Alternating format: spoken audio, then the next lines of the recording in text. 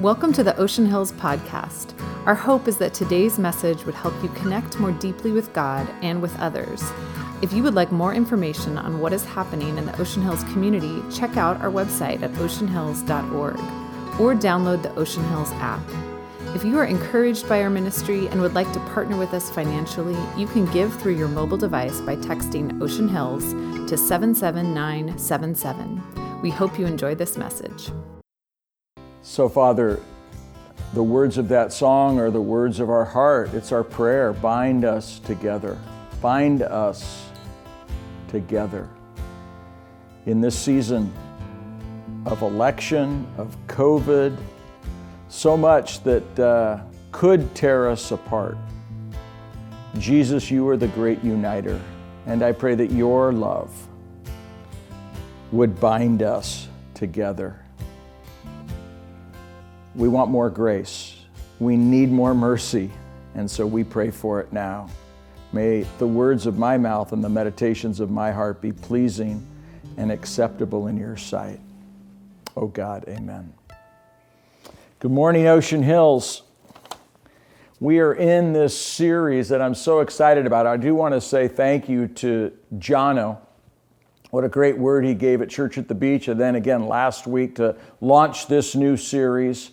Let me just make a quick comment. I just want to congratulate you Dodger fans. I'm not a Dodger fan, I'm a Giants fan, but you guys won the World Series, and so I want to give you a high five. And I want to just make a note, this week, right now, some of you have enjoyed watching the replay of Game 6. And you know what's fun about watching the replay when your team has won? You can go through those tense moments of a game when the pitcher of Tampa Bay was throwing, a one-hitter in the first, second, third, fourth, fifth. He was into the sixth inning shutting down the Dodgers. And Dodger fans, I know you were kind of nervous, but you rewatch and replay that now. You can live with that tension, with that adversity, because you know how the game and the series ends. And so you can sit there and watch and not be like, oh man, I'm really uptight about this, because you know that pitcher got pulled, they brought in the reliever and he got shelled, and you guys won the game and won the World Series. It's a great example for us right now in this moment. Whatever happens on Tuesday in this election, followers of Jesus, we know how this story ends. Jesus wins. I read the book of Revelation. I've read the Bible, the last pages. Every knee will bow, every tongue will confess that Jesus is Lord. And so we can celebrate. I know we're nervous, we're tense, but let's put it in the big scope of things. At the end of the day, our hope is not in the government. Our hope is in our good and gracious God, Jesus Christ. So let's launch into this series. We're talking about the visitor center, getting out of the visitor center, and a reminder that when you go to a national park, the visitor center is the place where you begin. It's your orientation. You kind of find out information about trails and lakes and waterfalls and where you're supposed to go to have the greatest experience of the park. Church on Sunday, when we gather, is like a visitor center. It's to orient you to living your life, how you follow Jesus at home, at work, with extended family, in marriage, all of that. The point of Sunday is to recharge your spiritual batteries, to get you grounded in the Word of God so that you can then go out, like into the national park, and really experience life to the fullest. And so in this series, really after doing over 35 years of research, grabbing some of the Willow Creek research and Andy Stanley's research and Fuller Seminary's research on how is it that people grow spiritually, I took all of that as well as my own experience and insights from my pastor's roundtable. And there are 7 catalysts that help you and I grow spiritually. And that's what this series is all about. Jono launched the series last week with the word rhythms. Sacred spiritual rhythms, practices that we do on a regular basis that help us receive God's love, that help us to hear God's voice, that help us to connect deeply in our faith with God and with one another. And so the second R, every week we got an R word. This week it's relationships. Relationships are a primary catalyst for how people grow and become more like Jesus. I mean, just do a survey of your own life. The people that God has put into your life, has surrounded you with, people in your small group, people that have mentored you. Maybe it's your own kids, maybe it was your parents, maybe it's friendships. I don't know, but God uses people, God uses relationships to accomplish His purposes to help us become more like Him. I got a quote I want to begin with this morning from a guy. He's a pastor in Cincinnati.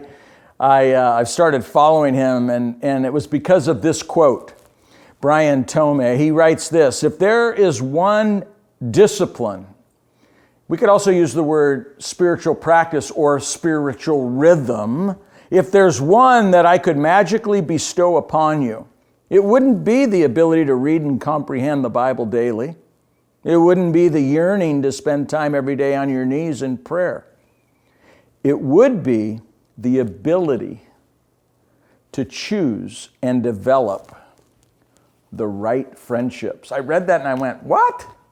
Wait a minute. Choosing, developing the right friend, that's not a spiritual practice. That was my first response, like that doesn't count. And then I started thinking about, yeah, that's huge. Who you choose to develop friendship with and surround yourself with will impact your faith and your life greatly. Whether you become more or less like Jesus Christ will depend greatly on who you decide and choose to spend time with and let into your life. Scott McKnight, a New Testament scholar, great author, I love this quote. He says, but spiritual formation, now that word or that phrase, spiritual formation, another way that's an academic way of saying becoming like Jesus, being formed into the person of Jesus. Spiritual formation is more than personal enrichment. New Testament spiritual formation is about cultivating the virtues that are almost entirely wrapped up in relationships with one another. The fruit of the Spirit, for instance, doesn't exist except in relationship with others. Man, just soak in that, just stay in that. So powerful. What's the point? God uses relationships in our lives to make us more like Him. Have you ever wondered why the New Testament is filled with one another commands? I mean, it's love one another, bear with one another, serve one another, forgive one another, live in harmony with one another. Why? Because we, you and me, all of us were created to love and be loved, to know and be known, to support and be supported, to celebrate and be celebrated, to forgive and be forgiven.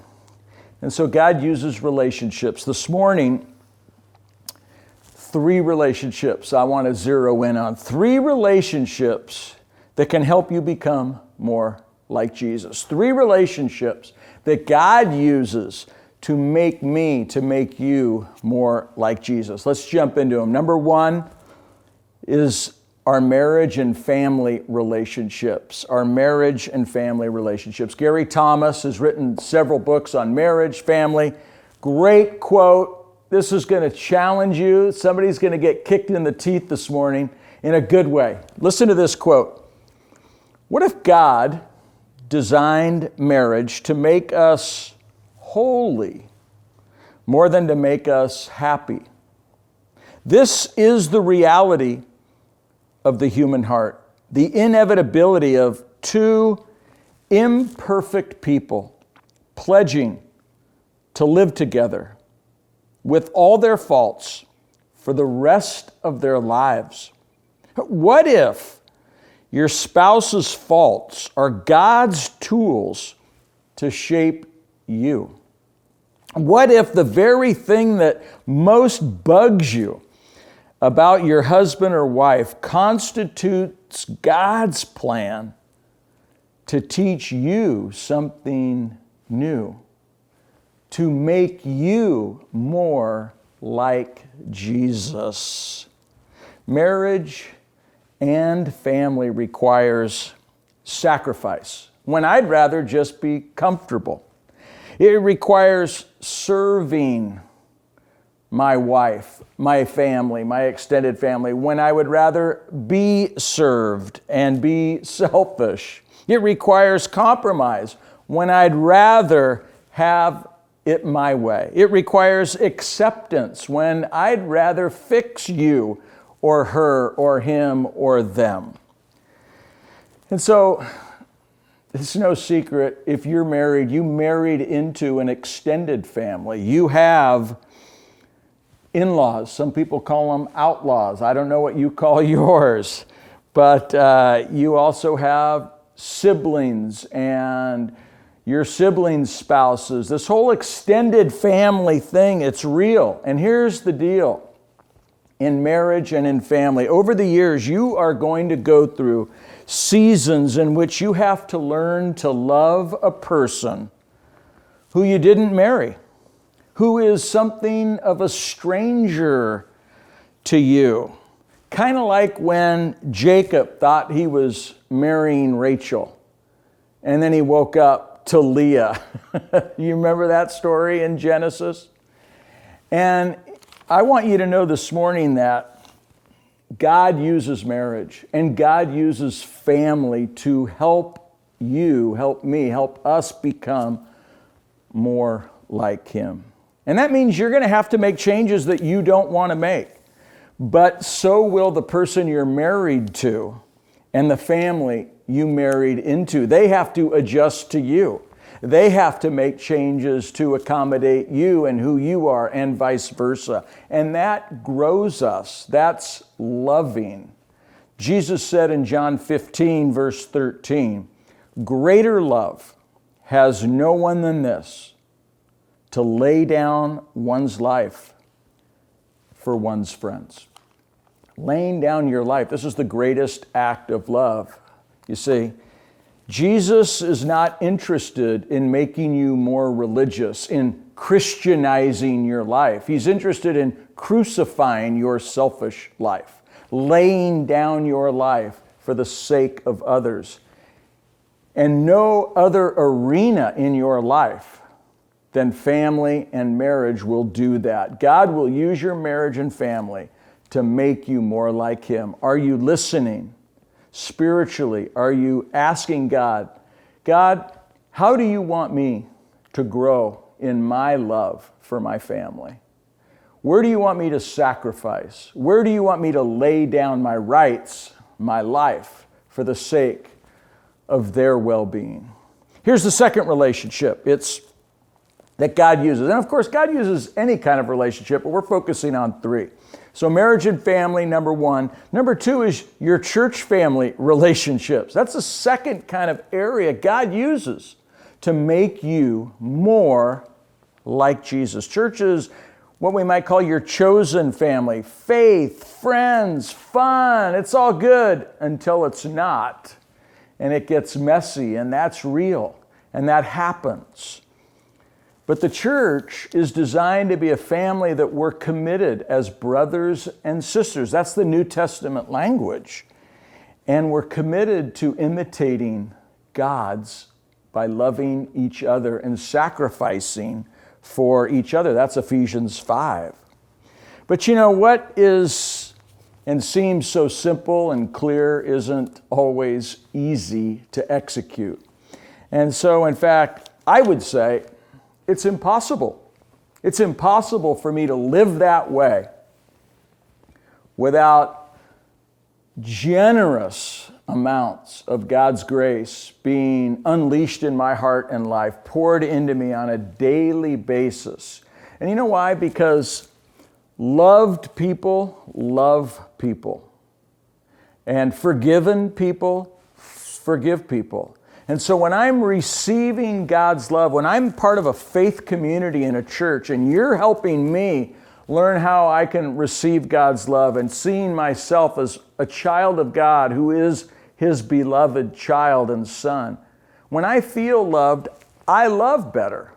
When I know I'm forgiven, I'm freed up to forgive. And so the church, we strengthen each other. We spur one another on to love and good deeds.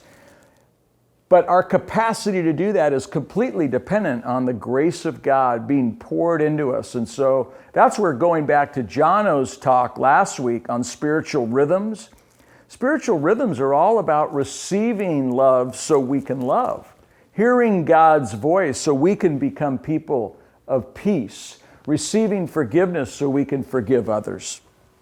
Here's some verses I want you to think about. Galatians 6, 9, and 10. We read this, so let's not get tired of doing what is good. Paul writes this, and I read that and I went, wow, people must have been getting tired of doing what is good.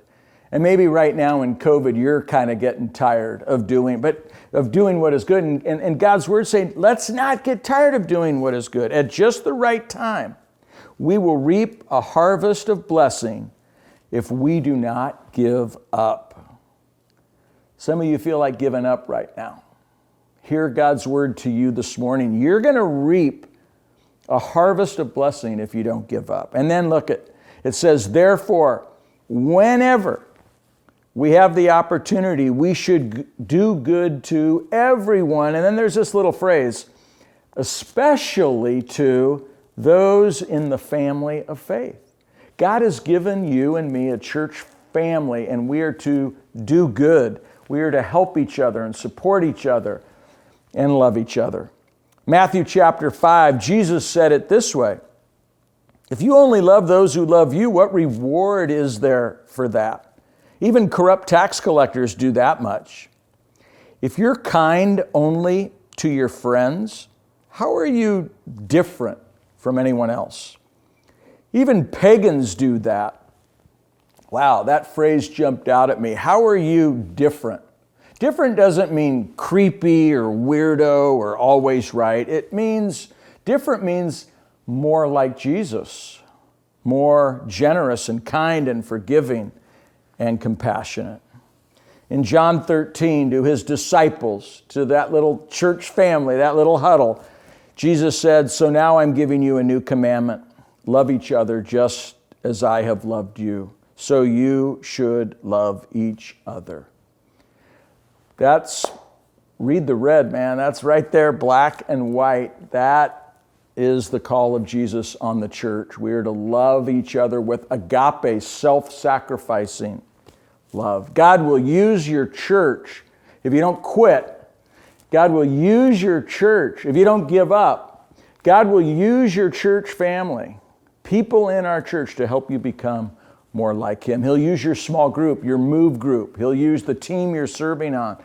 He will use this church family to make you more like Jesus. Here's the third. Let me jump into it. This is going to challenge some of you. It challenges me, and it's the third relationship God uses to make us more like Jesus. Adversaries and annoying people.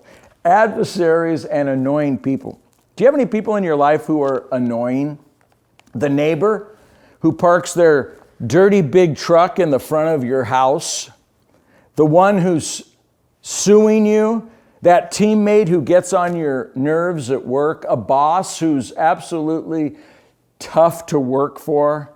Or that family member who lies? Or the one you're going to see this Thanksgiving who every holiday they just dish you and tease you or cut you down, and you know you need to forgive them, but you don't want to, right? I'm talking about the ones we enjoy the least and disagree with the most. You know who I'm talking about. And here's what I want you to hear. Here's the point about adversaries and annoying relationships. Every relationship challenge has a purpose, and that purpose is to help you grow and become more like Jesus. That's it. Every relationship challenge, every difficult, annoying adversary in your life, God wants to use that relationship to grow you up spiritually and make you more like him. Luke chapter 6, it says, but to you who are willing to listen, underline that. Are you willing to listen? Jesus said that. There must have been people there that weren't listening. Are you willing to listen? He says, I say, love your enemies. Do good to those who hate you or oppose you. Bless those who curse you. Pray for those who hurt you. And then he goes on to say, do to others as you would like them to do to you. And then, of course, Paul in Ephesians 4, get rid of, he's speaking to the believer, get rid of all bitterness, rage, anger, harsh words. This is so timely for this week. Slander, as well as all types of evil behavior. Instead, there's another way to live if you're a Jesus follower. Be kind to each other, tender-hearted, forgiving one another, just as God, through Christ, has forgiven you. Hey, big idea here. How does God produce those qualities in your life? How does God grow that Christ-like character in you?